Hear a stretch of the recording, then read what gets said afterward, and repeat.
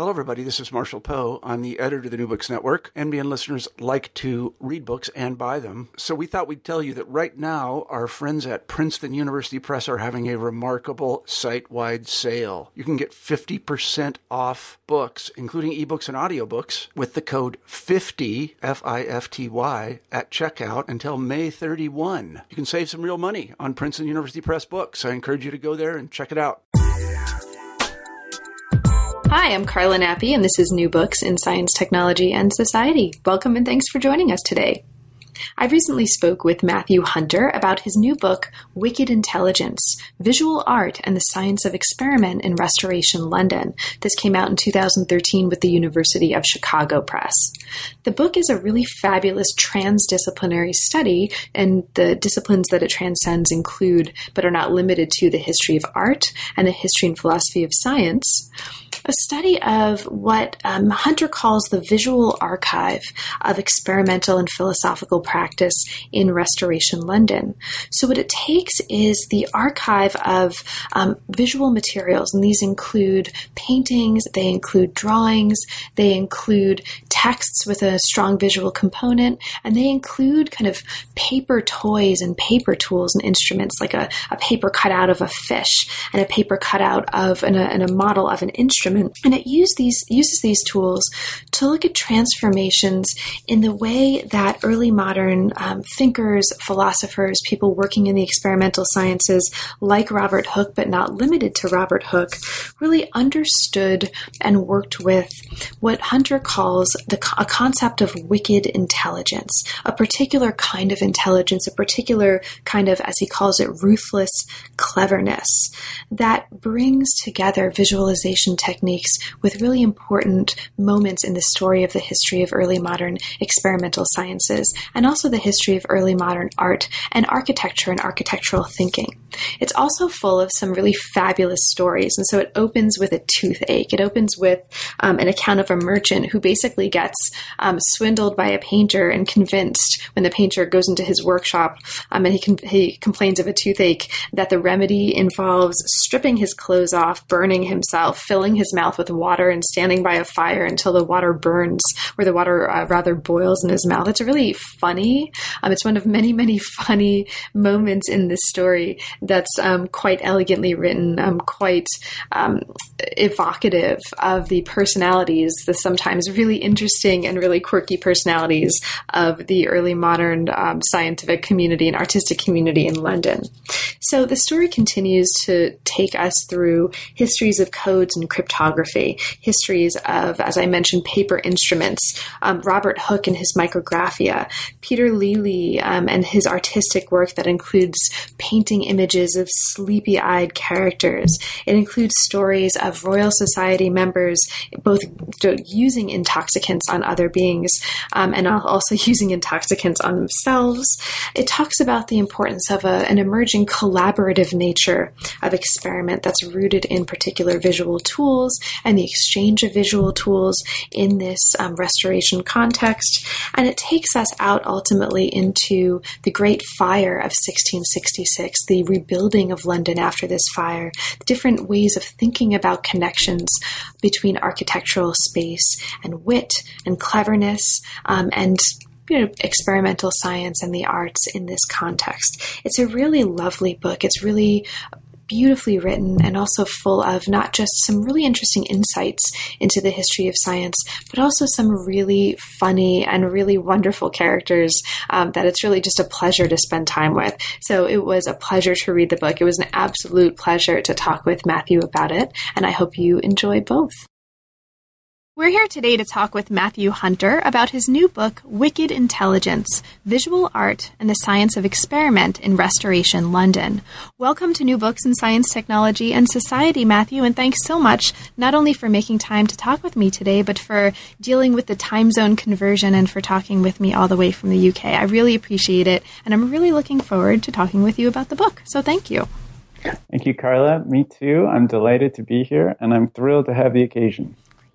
So, Matthew, could you start us off, as is traditional for the channel, by saying a little bit about yourself and your background, and specifically, how did you come to work in the history of early modern science and to focus on images specifically? Well, I'm an art historian. I did my PhD, actually, for my sins on Robert Hooke and his friends, his circles in the early Royal Society of London. But I come at that interest from a background in studio art, which inflects my interest in thinking with and about materials, a concern that certainly runs through the book as a whole, I think. Awesome. And that actually, leads into my next question. So as is, I guess, now unsurprising knowing that your background is so plural and really interesting, the book itself reflects that. So it's a transdisciplinary project, very much so, at least from the perspective of one reader, of this reader. And it brings together the history and philosophy of science with the history of art and architecture. It looks closely at the visual archive of experimental philosophical practice in Restoration London specifically. So can you say a little bit about how you came to work on this project in particular? What brought you to this topic? Well, I'd been interested in the Royal Society having seen Robert Hooke's magnificent Micrographia of 1665, which is this folio-sized, lavish work depiction of entities magnified through microscopic techniques. I had seen this work, and I had also read about research that had been promulgated by Robert Boyle, Hooke's early patron, among others, investigating a phenomenon known as second sight, which is an involuntary perception of the future, which was attributed in the 17th century and, in fact, continues to be espoused by certain folks in the Scottish Highlands. There's a rich tradition of experimental research into second sight. I became fascinated with this. I wanted to know what might we learn about thinking about images and visual representation if they were thought to be bearers of the future. What could that possibly mean? And then looking at Micrographia, which itself is such a spectacular artifact, I felt like I wanted to know more. The Royal Society itself, the institution to which Hooke, Boyle, Isaac Newton, John Locke, many others are, of course, connected, is, at least according to traditional narratives of the history of science, a real bastion, an institutional home of the scientific revolution in 17th century England, and an institution that has been seen to have a key attachment to the use of visual technologies. So this was a location that I wanted to study, also drawing upon scholarship in the history of art. I had expected that the materials I would find when I actually got here to London to conduct research would look like the kinds of artistic schemata, the sorts of especially 17th century Dutch images that are so well known to scholars of the period. But what I found in the archives was something entirely different, and that's effectively what the book is about. Can you talk a little bit about that? What did you find in the archive, and how is it really different from what you expected? And I mentioned, or I asked this in particular because you do mention early in the book that you were able to spend 4 years, is that right, working in That's right. visual archive. So yeah, what did you find that surprised you? And can you say a little bit about working with this collection and maybe some of the highlights or surprises for you? Oh, absolutely. I was extremely fortunate through fellowships and support from the Crest Foundation, the Social Science Research Council, and the Whiting Foundation, among others. I was able to be here in London working at especially the Royal Society Library for 4 years, which really constitutes the backbone of this book. And the Royal Society Library, as many of your listeners will know, is an incredible resource which houses a thick, rich, and unbroken lineage of documentation, a paper trail that goes back to the very earliest founding of the institution in 1660 with the return of Charles II from exile and the restoration of the Stuart monarchy.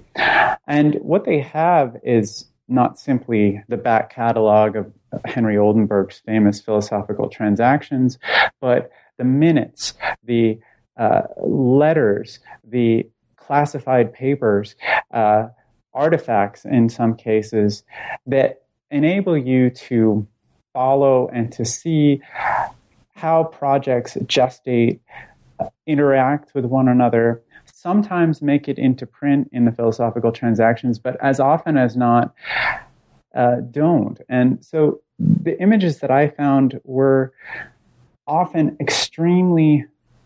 surprisingly strange, and sort of twisted and tortured my capacity as an art historian to understand them. One example that I include in the introduction to the book relates to the case of a woman named Elizabeth Travers, who's awakens in late 1660s Plymouth to find that her breasts have swollen to pathological proportion. A local physician is requisitioned to examine her and to try to understand the cause of this malady. He uses the talent of a local draftsman who's clearly trained in some modicum of artistic technique, and produces a rendering, a portrait of the sufferer sitting upright in bed with her breasts exposed.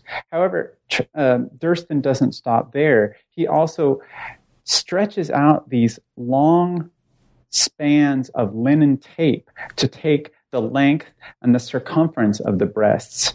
He then packages this up along with a letter written partially in Latin and in English, and he offers this assemblage of picture, text, and these tapes together as a way to communicate information about his case to the Royal Society, from whom he is seeking support and engagement. Mm-hmm. And this is actually one of many, this is one of the things I loved so much about the book, one of many, many, many really fascinating stories in the book. So the book is making a series of really interesting arguments, and we'll get to those, I'm sure, in the course of our conversation. But we should also mention, and I'd just like to mention for listeners, it's full of fascinating stories, fascinating characters, and sometimes really, really funny stories as well. So I'm sure we'll talk about some of those over the course of the conversation. So a book is a living being in a way, and it has a life cycle. And this book began its life, or at least had a significant milestone in its life, as a dissertation. So can you talk a little bit about that process of transforming the dissertation into the book object that we're talking about today? Specifically, were there any major transformations along the way in how you were thinking about structuring or conceptualizing the project from one form to the other? Well, I think that one is signaled by the title, Wicked Intelligence, which is a turn of phrase that sort of came to me as I was into my own. I'll come clean about this and say it's not a period usage. It's a term that I developed as I worked through the archival repository that I've just referred to, and this rich material, these strange images, and this kind of constellation of diverse media being brought together. And what often I found occurring in following these artifacts of various weird sorts is that as frequently as not, a line, a collective program of research would be developed, and a number of different strands knitted increasingly together through the collaborative, collective ethos that's so important to the brand of Baconian experimental philosophy avowed by the Royal Society. But sort of frequently 2 weeks later, 2 weeks seems to be the basic unit of time, someone would come forward with an attempt or a device or some tweak of this collectively developed program of research and want to advance this new tweak under their own patent application, or in some attempt to make private or advance a personal claim upon what had previously been an open stream of shared collaborative endeavor. And as frequently as not, Robert Hooke was the person at the center of that maneuver who would be labeled by his contemporaries as a practitioner of dirty tricks or as dishonoring his nation or himself in these attempts to advance his own personal claims through milking and transmuting the fruits of labors won through collective collaborative endeavor. Wicked Intelligence to me seemed like a useful heuristic for thematizing this way of working that I was so repeatedly coming up against in the material archive of visual practice, and a way to, as it were, foreground and to highlight the ways of working exemplified by Robert Hooke, but shift the emphasis a bit away from Hooke as the central protagonist, as he had been in my dissertation, and to try to narrate and to excavate the symptomatology of this way of working and thinking that is central to the book that you have read. Great. So the book, let's get right into the book then. The book explores, as we've been talking a little bit about, visual traces and visual traces of many different sorts of experimental practices in London to understand what you call the cognitive techniques and the practices grounding the work. It focuses on drawing, on painting, collecting, and building from about 1650 to about 1720. And as you've mentioned, Robert Hooke, even though he's not the only character, he's not the beginning and end of this story, he certainly is a major thread that leads us through this larger story and through these arguments. And so let's begin with him as Chapter 1 does. Chapter 1 opens with Hooke's drawings of and notations on comets. So it brings us into this world by bringing us into his drawings of comets. And it compares images and notes made in the 1660s with later ones he made also on comets in 1680. And you use this to open up a sort of reading of some really important differences that you're showing us in the way he drew comets in these two periods, and why they matter. And so, can you open up the way you do in the book our understanding of what's happening in this chapter by telling us a little bit about Hooke's comets? Sort of what's the difference, or what are the differences that we need to understand for understanding the larger argument that this chapter of the book is making? Right. Well, the drawings that I really wanted to foreground in that chapter are this collection of drawings that Hooke made of comets from the early 1680s, when there were a whole series of really important comet sightings unfolding, the most famous of which is the object that we now call Halley's Comet, which is visible to percipients, those making philosophical observations of meteoric objects at the time. But there are a host of other comets that Hooke and others are looking at. This particular collection of drawings was found in a copy of a book purchased at the auction of Hooke's goods after his intestate death in 1703. And on the collection of drawings that is now at the Royal Society, Dr. Woodward, who found them, has scrawled the title of the book in which the drawings were found. Now, the drawings are, to my eye at least, and again, this is giving away my disciplinary training as an art historian, extremely difficult to reckon with.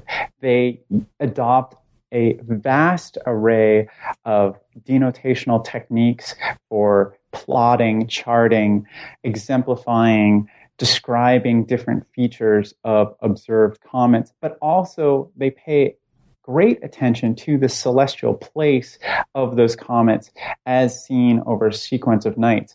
To make matters even more confusing, Hooke frequently superimposes multiple nights' worth of observations in a single pictorial matrix.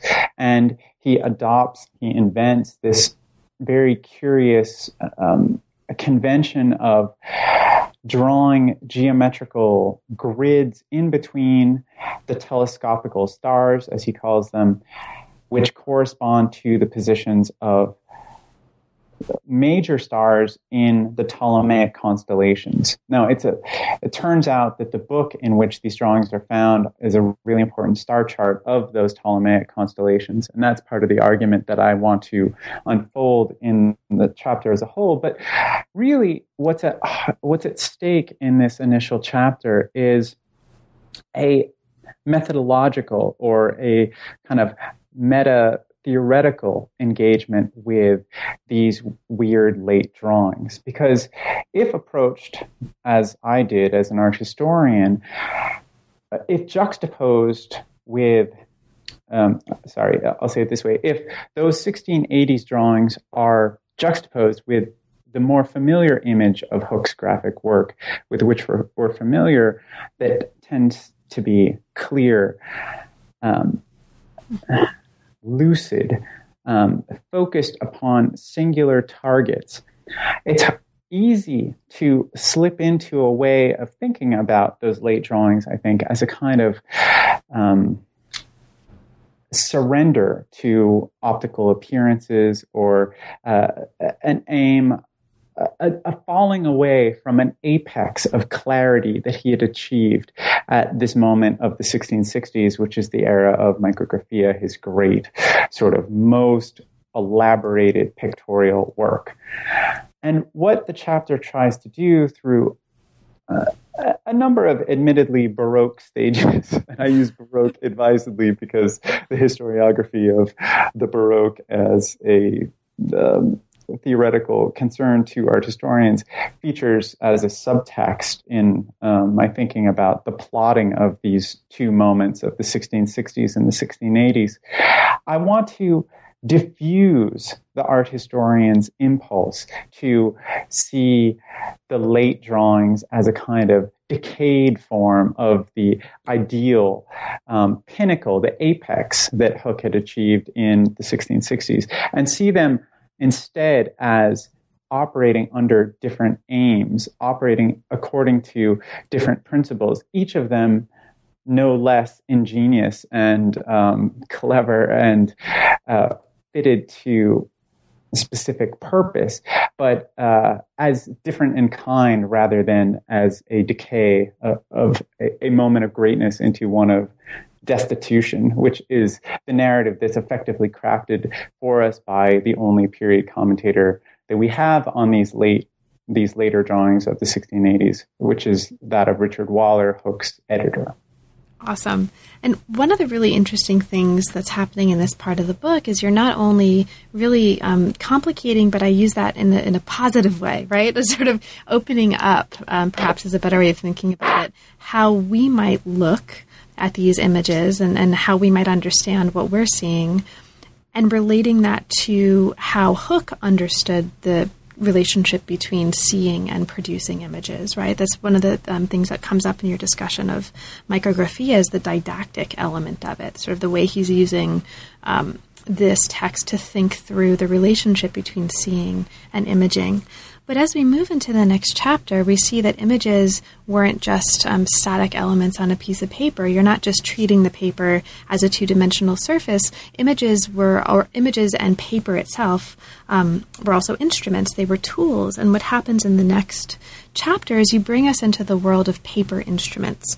So this chapter is going to argue that paper work, and I don't mean, the forms that come across your desk to fill out, to get grant money, et cetera, but paper work done with paper as a tool was central to how early modern scholars read, how they traveled, how they processed information, how they produced writings, and how they understood drawn images.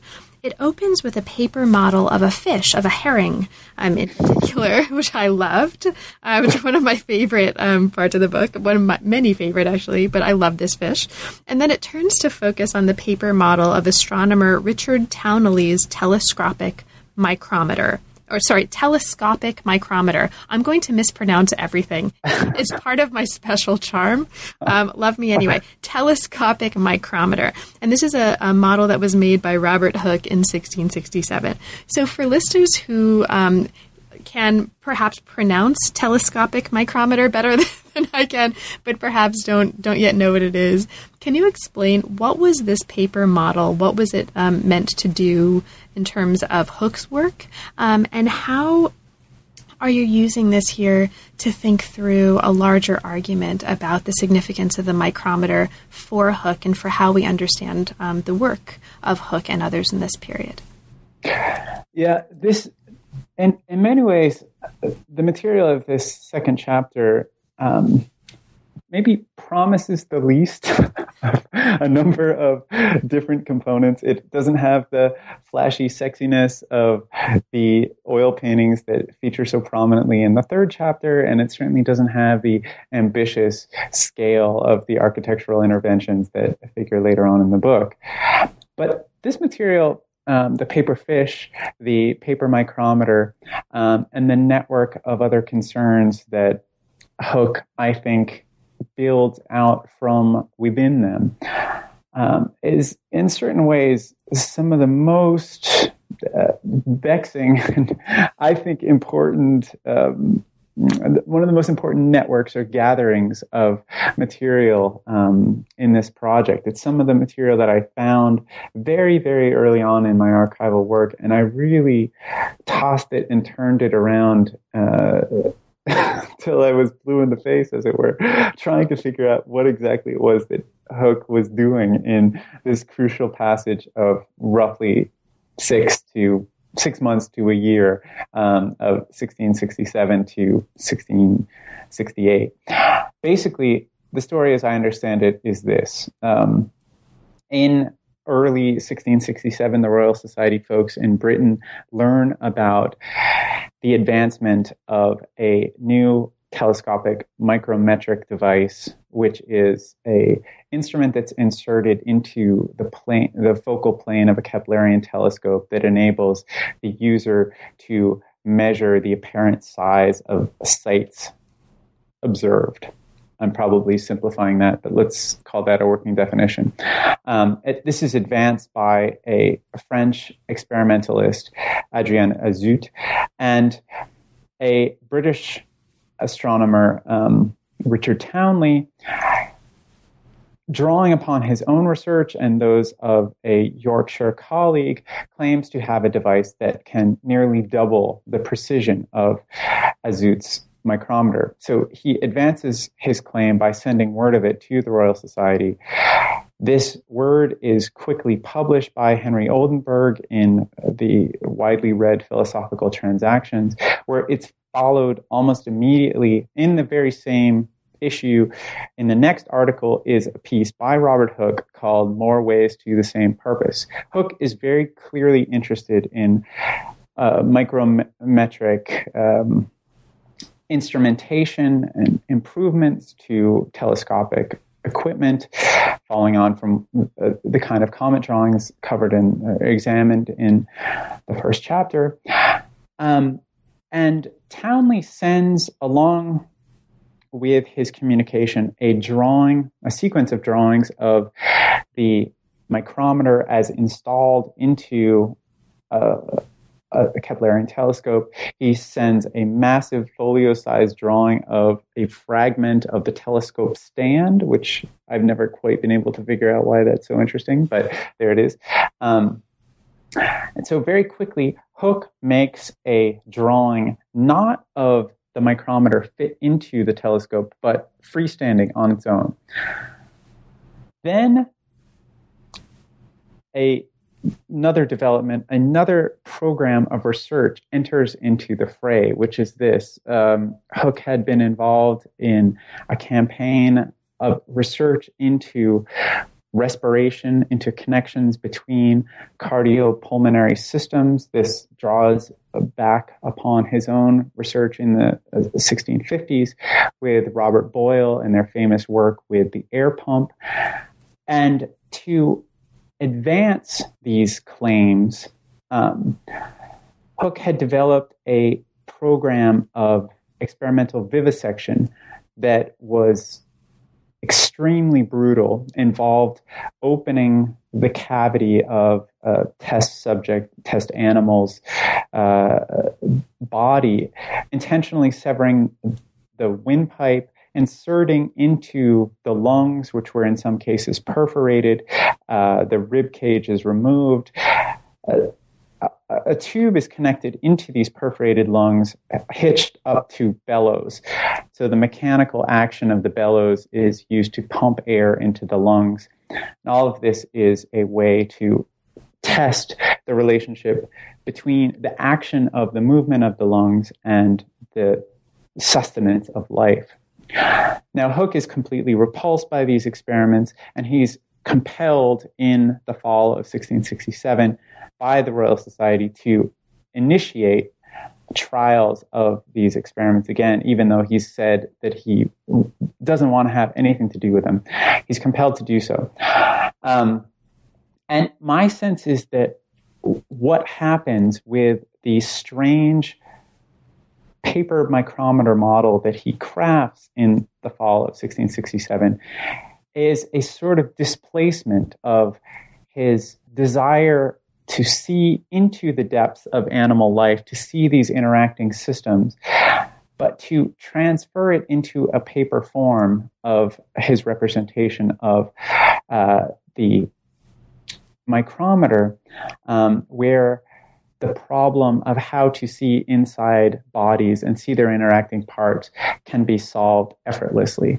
And a key component of how this ingenious solution, this transference of a powerful visual desire to see inside and a way to save the project from the defiling stain of cruelty that he thinks is so endemic to his anatomical vivisections, comes with the chance opportunistic delivery of this incredible specimen of anatomical flap books,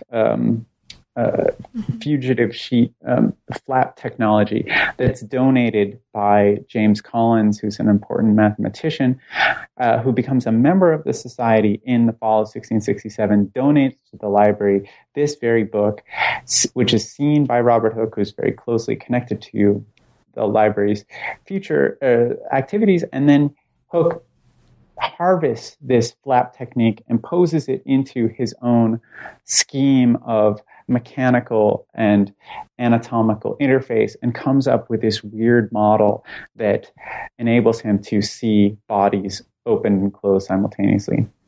There's one more trick up its sleeve, but I'll pause and you should ask me to clarify.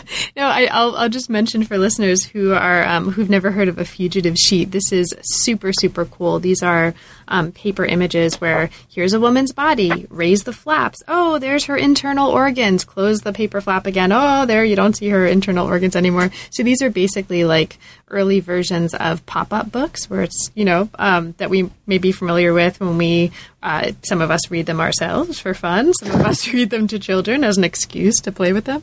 But it's basically using paper to kind of open and close bodies.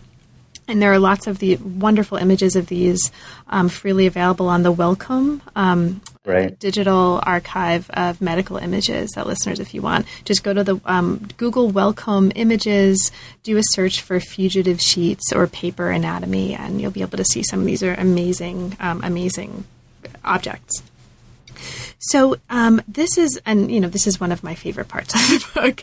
So you describe Hooke's paper model as fragile and wounded, and you've already talked a little bit about his concern with violence in the dissection and vivisection of animals. And in fact, one of the really interesting threads that reads through all of the chapters of the book in explicit or implicit ways is this idea of violence. And so we might actually come back to that a little bit later, but it's one of the really interesting implicit threads through this material. Now, did you want to, though, talk about the other trick? Because I was going to move us to the flashy sexiness.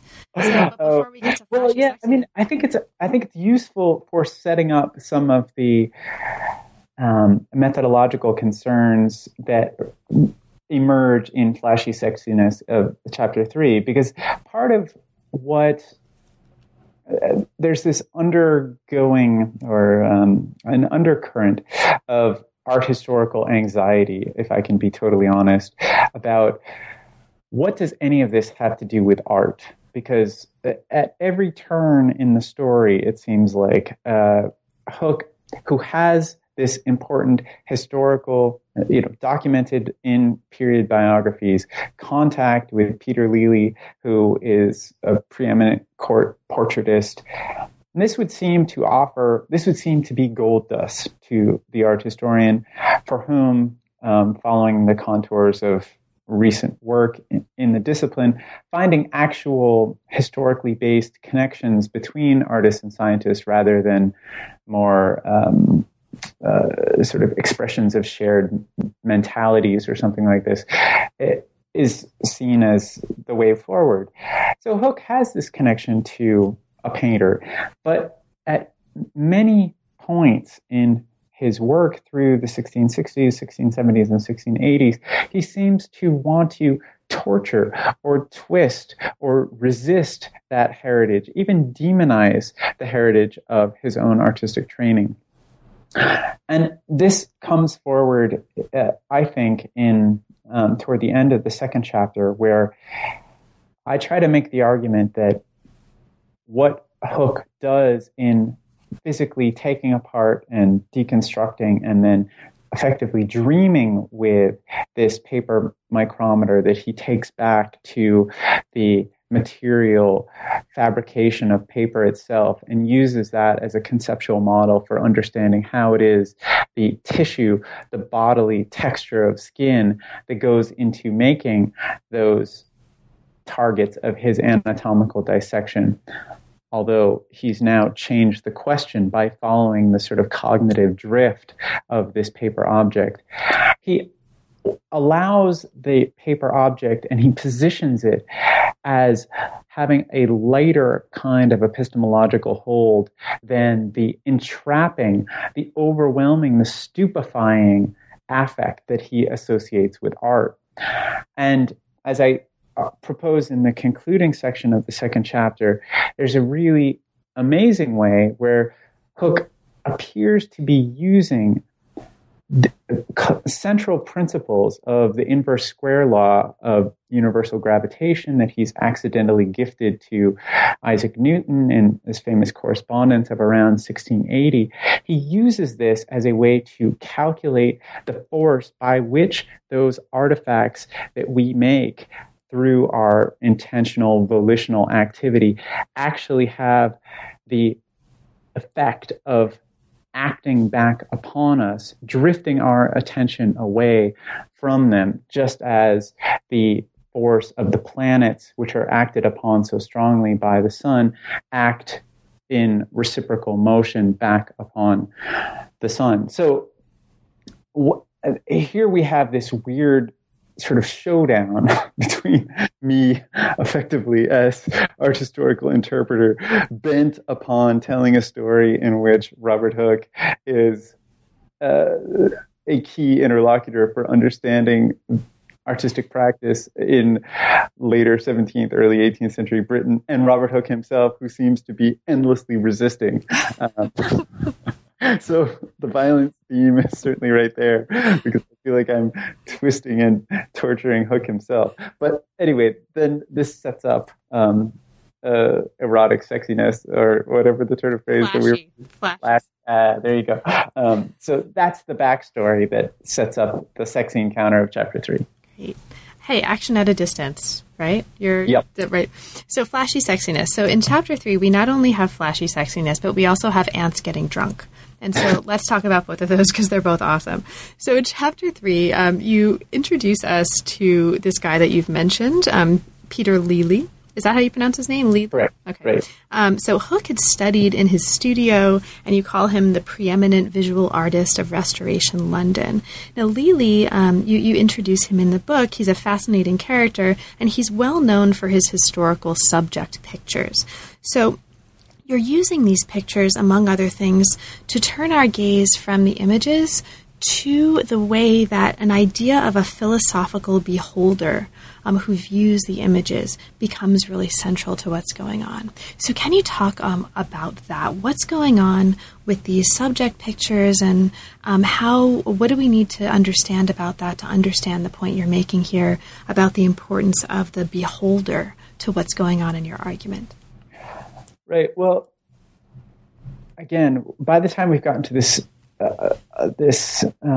sort of central portion of the book, my own internal clock as an art historian is beginning to go off to say, hey, wait, where's the nice art science collaborative symbiotic story that I've been coming to expect? And usually when we read these accounts of early modern art and science, the painters and the scientists or the experimentalists or the natural philosophers, or however you want to say this, are on the same side and they're in pursuit of nature. And why is it that we have this cast of characters who are, at least traditionally understood, preeminent heroes of the scientific revolution, are pilfering techniques from the visual arts, and yet twisting them and turning them and putting them to unusual and rather uncouth purposes?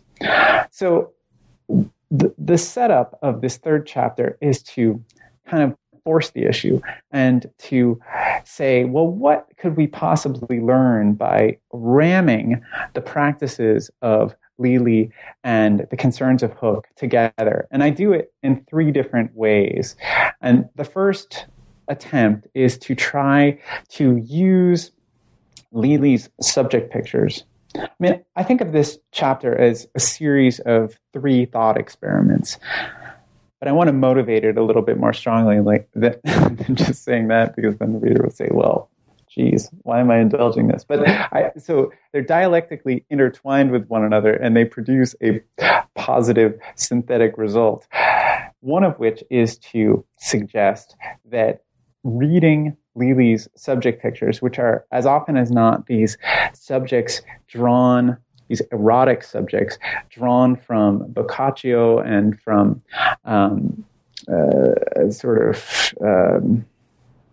biblical myth, subjects of seeing and being seen.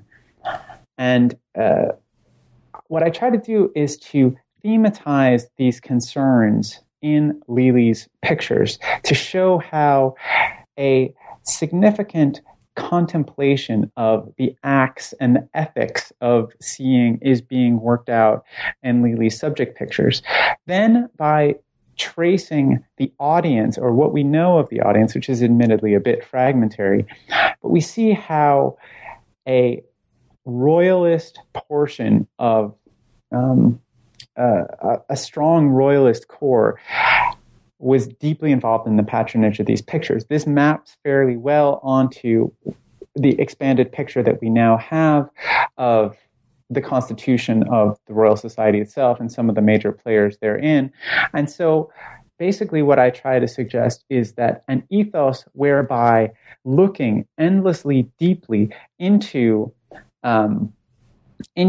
natural targets comes to be seen in this royalist culture as capable of elevating the seer, making the seer into something else.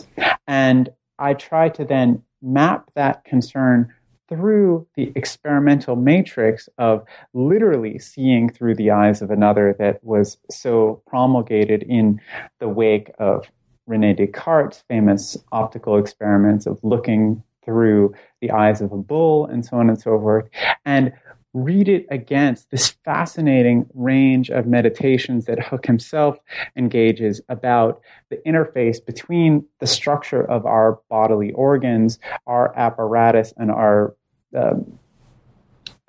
sort of physiological structure as beings, its consequence upon our perception of temporality and our perception of the real, so-called, beyond us.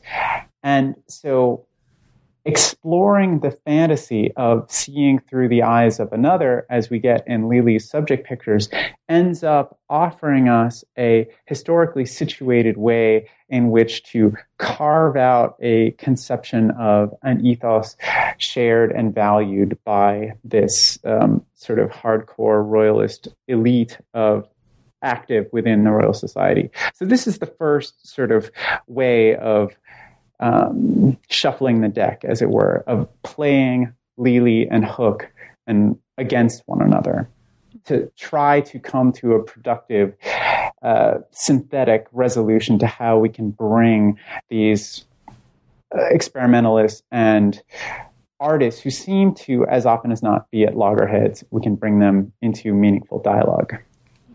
Now, the chapter goes on to do this in other ways as well, and I won't ask you to talk too much about that because this way we'll get to shellfish dye and other sorts of things, but I will mention Hook is also getting ants drunk in this chapter, in this wonderful account of the use of intoxicants in the research of Royal Society members and the ways that this feeds back into understanding a kind of sleepy-eyed look, as you put it, in Lely's portraiture. So you describe, in this chapter, you describe the work the chapter is doing in the larger context of the book, and you describe it in terms of a fan, I think, as you put it, held by a slim handle. And so here, what's happening is the story, as you put it, splays outward from drawing and Hook toward acts of collecting negotiated among a broader, hotter experimental collectivity. That's unquote. And so here we splay out from looking at individuals and their relationships to really looking at the importance of collectivity and the collective, and explicitly looking at the collaborative nature of the philosophy of experiment. So the next chapter does that by looking at the ways that not only images were crucial to the production of experimental knowledge, but the ways that they were contingent on the production of and the cultivation of collectivity, the collective. So relationships and networks of people, of objects, of things. The chapter centers on the Philosophical Collections, which was a scientific periodical edited by Hook from 1679 to 1682. And you look at the ways that visuality and collaboration co-produce each other in this work. Now, one of the characters that emerges in this part of the book is super fascinating, and I'm going to ask you to talk a little bit about this. So in the course of making your arguments in this chapter, you introduce us to William Cole, the customs officer who works in Bristol. So can you introduce us to him a little bit orally right now? Who is he, and why does he matter in the context of the larger work that this chapter or this part of the book is doing? Well, William Cole is this absolutely wonderful character. The 17th century seems to abound with these just gems of characters, and William Cole is certainly at the forefront of that, at least in my mind. He claims to come from a modest background in the south coast of England. We think he's born around in the 1620s or something like this. He claims to have known Robert Hooke, who's from the Isle of Wight, from youth, and he has a post as a customs official in Bristol, where he's harvesting, apparently through a series of backhanders, for which I think he is brought up on charges and perhaps dismissed from his services, where he's involved in skimming off the cream of the crop of goods, rarities that are being brought in from slave ships coming from Africa, from trading vessels to the Americas and to South Asia. He's amassing a repository of natural historical artifacts from which he wants to write a general history of nature. Now, one of the things that I highlight in a sort of earlier section of the chapter is Cole's wonderful animosity to art, following on from a concern that we've talked about already, circulating through Hooke. Cole is deeply scathing about art, which he sees as a sort of species of atheism or breeding atheism and disdain for God's great created work in favor of idolatrously looking at the benighted and gaudy creations of humans. And he's all the while trying in this sort of desperate position of wanting to use the office that he occupies as a customs official to amass a base from which to write natural history, these artifacts and these wonderful treasures that he's collecting. And yet he's hamstrung by his efforts as an author, precisely by his lack of access to art, to the engravers and the etchers, and those who can make the prints that he thinks is crucial to his philosophical participation. So this is the kind of crux of the position in which he finds himself. But then if we look a little bit closer at William Cole, a much more complicated version or position emerges, which is that in the 1680s, we see him locked into this extremely ambitious pursuit of a shellfish dye that is going to rival the Tyrian purple of classical antiquity. And he thinks that he's found the source of this murex dye from the tidal pools around Bristol. And he's been taught by various female informants about how to prepare and enhance this dye, samples of which he sends not only to the Royal Society, but also to the newly formed Oxford Philosophical Society. And he's clearly trying to play his relations off with these brokers. He sends these incredible samples, which are on various different supports. He talks about parchment, and satin, and these really sensuous materials that can accentuate the beautiful effects of his purple dye. Note here the profound contrast with his supposed antipathy to art, where he's glorying in all of the luxuriant substances that are going to be able to advance his philosophical claims. But it's also in a desire to advance imperial claims, because this is a moment in the regime of Charles II when he's taking on more frankly Roman and more frankly imperial trappings. However, it all goes completely pear-shaped for William Cole through a sequence of complex, local, and effectively global political revolutions that end up such that he's made political alliances with the very enemies of the Glorious Revolution, so-called, as that unfolds in 1688-89.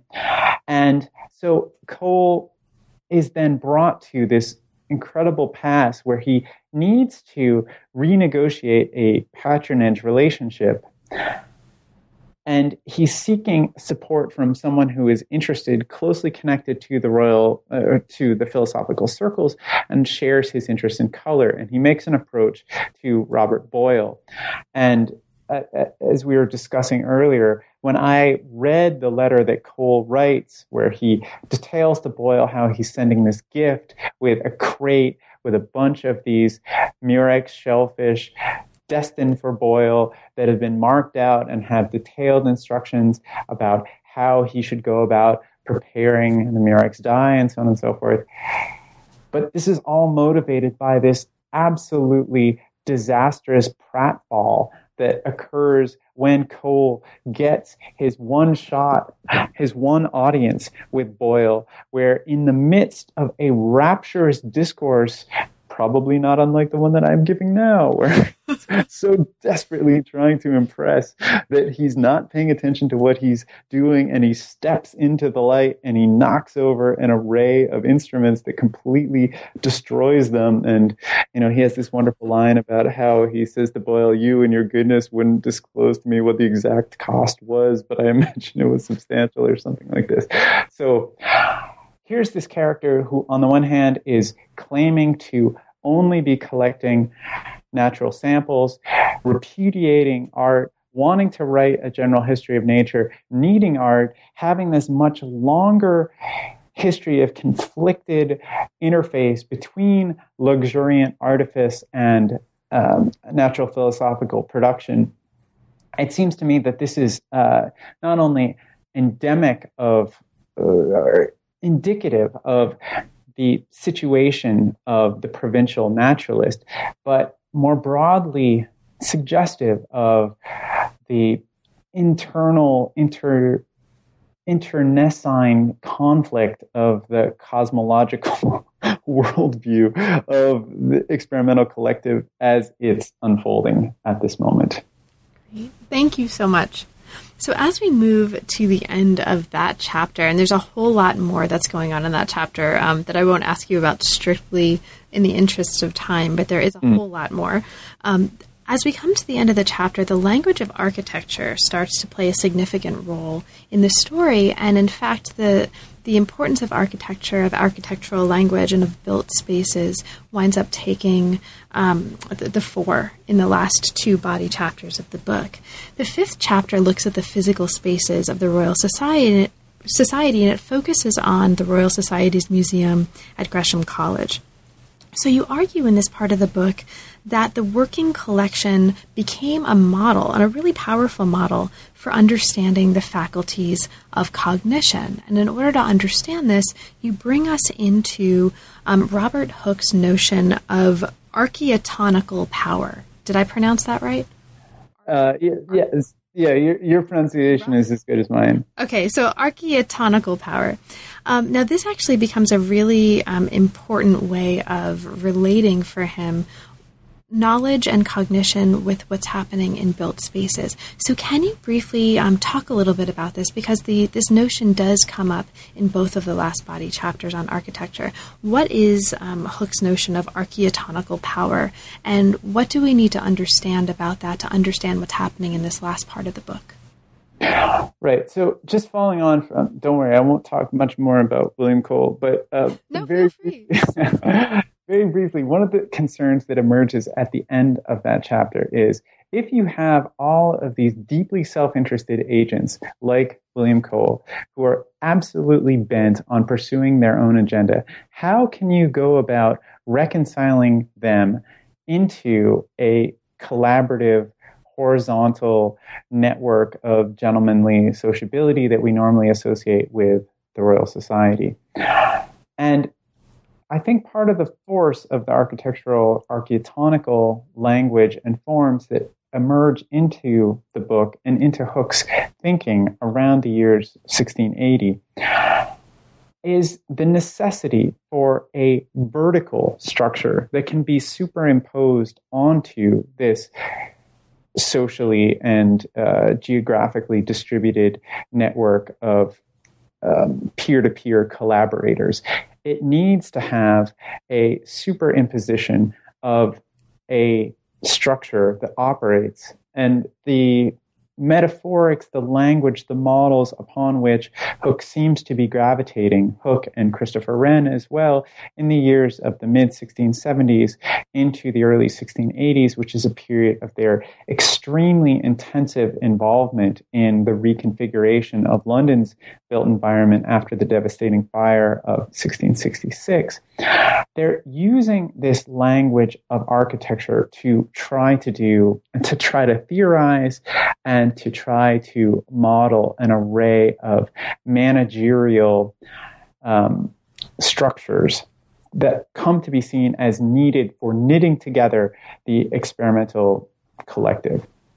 What I think is happening in this really incredible lecture, it's called Section 7 of Hooke's Lectures of Light, which is delivered twice to packed audiences at the Royal Society. He's trying to come up with an account of the faculty of memory and the genesis, the gestation of a conception of time, how it is that we come to be conscious of time, which is nowhere present, as we know from Augustine onward, in the eternal now of sensory flux. And Hooke claims that it's only by means of the interaction between this soul, the prima movens of the body, which is immortal, which is immaterial, and its collaboration, its interface with the artifacts, the ideas that it manufactures in the wonderful laboratory of the animal body, as he calls it, that we gain consciousness of time. And very briefly and basically, the scheme that he sets out is one whereby the senses are collectors that gather information, that they bring it into a centralized repository. There, in this repository that is kitted out with all of these appointed media capable of encoding and registering the ephemeral forms of sensory stimuli, it meets with the architectonical and directive soul, which bombards with radiation the sensory stimuli being collected in by the senses that are then encoded, made into these physical things. Hooke is repeatedly insistent that ideas are physical artifacts that are stored and linked in this chain that wraps around the centralized soul, and that the soul can radiate its energy onto, and by differences in the decaying nature of these physical things called ideas, it notices a difference between the present, a newly minted idea, and an old idea, and from this it generates a sense of time. But the action of forming an idea, which for Hooke is the sort of ontological basis of the unit of time, is what he calls the action of the architectonical directive soul, which is necessary for all cognition, for all thinking, and all processing agglomeration of information. Now, part of the argument that I try to make in this book is that I think Hooke is drawing his notion of the architectonical and directive soul from a really crucial source, and that is John Dee's mathematical preface to Euclid's Elements, a text that receives a really interesting upsurge of interest in the late 1670s, early 1680s, as a number of figures are drawing upon the language that Dee has imported from the Florentine Renaissance of Alberti, and of course going back to Plato, to conceptualize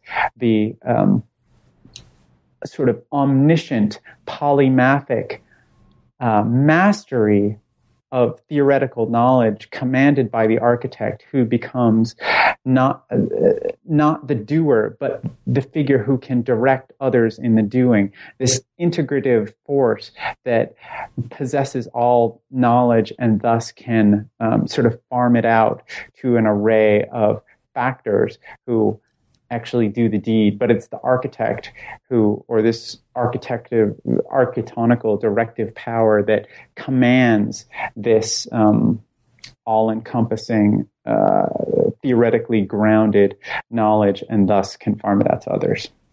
Awesome. And Chapter 6 really looks into that idea in really fascinating detail in the course of looking at, as you've mentioned, plans by Christopher Wren and Hooke and Evelyn and others for rebuilding London after the Great Fire. You talk about here also in this chapter about connections between urban architectural space and ideas of wit, which is really interesting. You introduce us to a property developer who's interested in this kind of consumer elements of this. You introduce us to Christopher Wren's interpretation of Egyptian pyramids. You introduce us to some ideas about St. Paul's Cathedral, and then take us into what's happening to these ideas in the early decades of the 18th century and how this changes. So, purely from the interests of time, I think I need to let you go soon. So there's a lot about the book, Matthew, that we didn't have a chance to talk about. Despite all of the stories that we've mentioned and all of the ideas, it's an extraordinarily rich study, and there's so much that we really just barely scratched the surface of. Of course, the interview is not meant to be a stand-in for the book, and I hope listeners will, who haven't already done so, will take this as an opportunity to read the book itself, to see all of this richness and all of these other stories in detail. But before that happens, is there anything in particular that we didn't have a chance to talk about, but that you'd like to mention for listeners, and perhaps especially for listeners who haven't yet had a chance to read the book? Yeah, well, I mean, I think that one of the ending chapters, the emergence of Nicholas Barbin, the property developer who you mentioned, is for me a really important way of watching, or as I understand it, the deck is being shuffled in the last decades of the 17th century and the first decades of the 18th. And Barbin is, in important ways, a agent and extreme savvy theorist of those developments, where the configurations that are introduced in the opening passage, the opening narrative of the introduction, interactions between a painter, an experimental philosopher, and a merchant, are, as it were, reconfigured. And I almost understand this as a Marshall Solins has this wonderful turn of phrase of native anthropology of Western cosmology.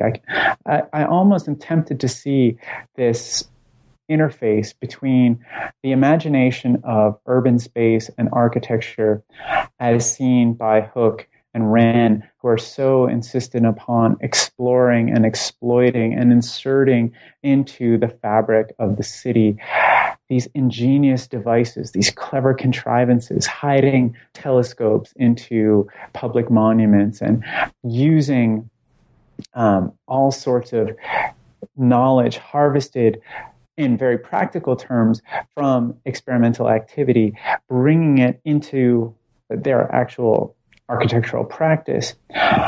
And the imagination that a figure like Barbin has of his activities to the city and to the larger metaphorics of its unfolding, where building is not aimed at the head, at advancing intelligence or ingenuity or wit or any of this. It's aimed at the heart. It's aimed at asserting social differentiation, of advancing desire, of endorsing desire in an increasingly consumerist culture. This is the moment of the birth of consumer society, as it's been described by social historians. And rather than trying to remedy the fallen nature of the body by endless expansion of the horizontal structures of the experimentalist collective, maybe mapped down upon by this vertical architectonical overlay, as Hooke and Wren want to do, it's as if figures like Barbin embrace and see as the greatest possible thing the fact that human beings are needy and want things and seek consumer goods to differentiate themselves and to assert themselves.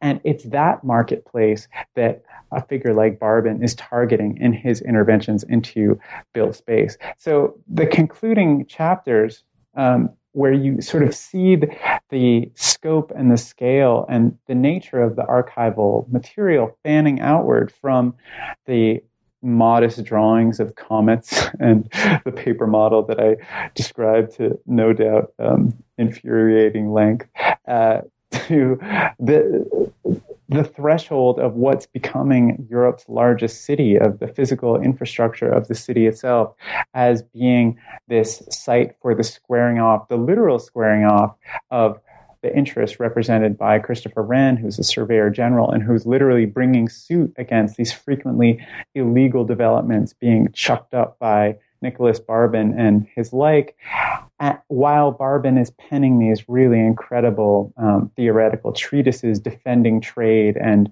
imagining the emergent world of consumer economics. And it's that sort of cosmological shifting network that I think is crucial to reckon with in the ways in which I tried to suggest that the project of Hooke gets defeated, defaced in important ways in the early decades of the 18th century. Well, Matthew, thank you so much. Congratulations on the book. It's a beautiful volume, as well as being a really thoughtfully conceived and thoughtfully written volume. And now that it's out, I imagine you're on to other things. So can you talk a little bit about that as a way of closing this? Are there any projects right now that are inspiring you, and what's next for you? Oh, thanks. Yeah, I'm delighted to just say something very briefly. I'm now working on a project that actually is centered about a century after Wicked Intelligence. It's one that's centered on the chemical experimentation of Joshua Reynolds, the founding president of the Royal Academy of Arts, who's best known as a sort of Augustan theorist of painting, embracing emulation at a moment that's just about to be crushed by Romanticism, we could say, but who fascinatingly is an inveterate chemical experimentalist who makes these strange preparations of pigments that are known to crack, to fade, to fall apart, in some cases before he's able to get them out of the studio. So the project effectively takes up the gambit of Wicked Intelligence, which traces this sort of troubled, vexed interface between art and science in 17th century Britain, and tries to make good on the question that's been proposed by other recent scholars that somehow, troubled though it is, this moment of deep investment in the visual by experimentalists of the 17th century sets the groundwork for the efflorescence of British art in the 18th century. And I thought, well, where better to test that hypothesis than the man, the unequivocal figure of the British art tradition of the 18th century, who is Joshua Reynolds. And interestingly, the research that I've done so far suggests that indeed he's imbricated in this matrix of concerns in extremely interesting ways that builds upon, but also complicates the story that I tell in Wicked Intelligence. So I'm totally excited to see where that project leads me and continue to think with the experimental tradition that Wicked Intelligence is an attempt to advance into open interrogation of. Well, that sounds fabulous, too. So I'll look forward to talking with you about that project as well. Brilliant. In the future. And in the meantime, thank you so much again for your time, for such a thought-provoking and really beautifully written book, and best of luck in your new project. Oh, thank you, Carla. It was an absolute pleasure talking to you. You've been listening to New Books in Science, Technology, and Society. Thanks very much for listening, and we'll see you next time.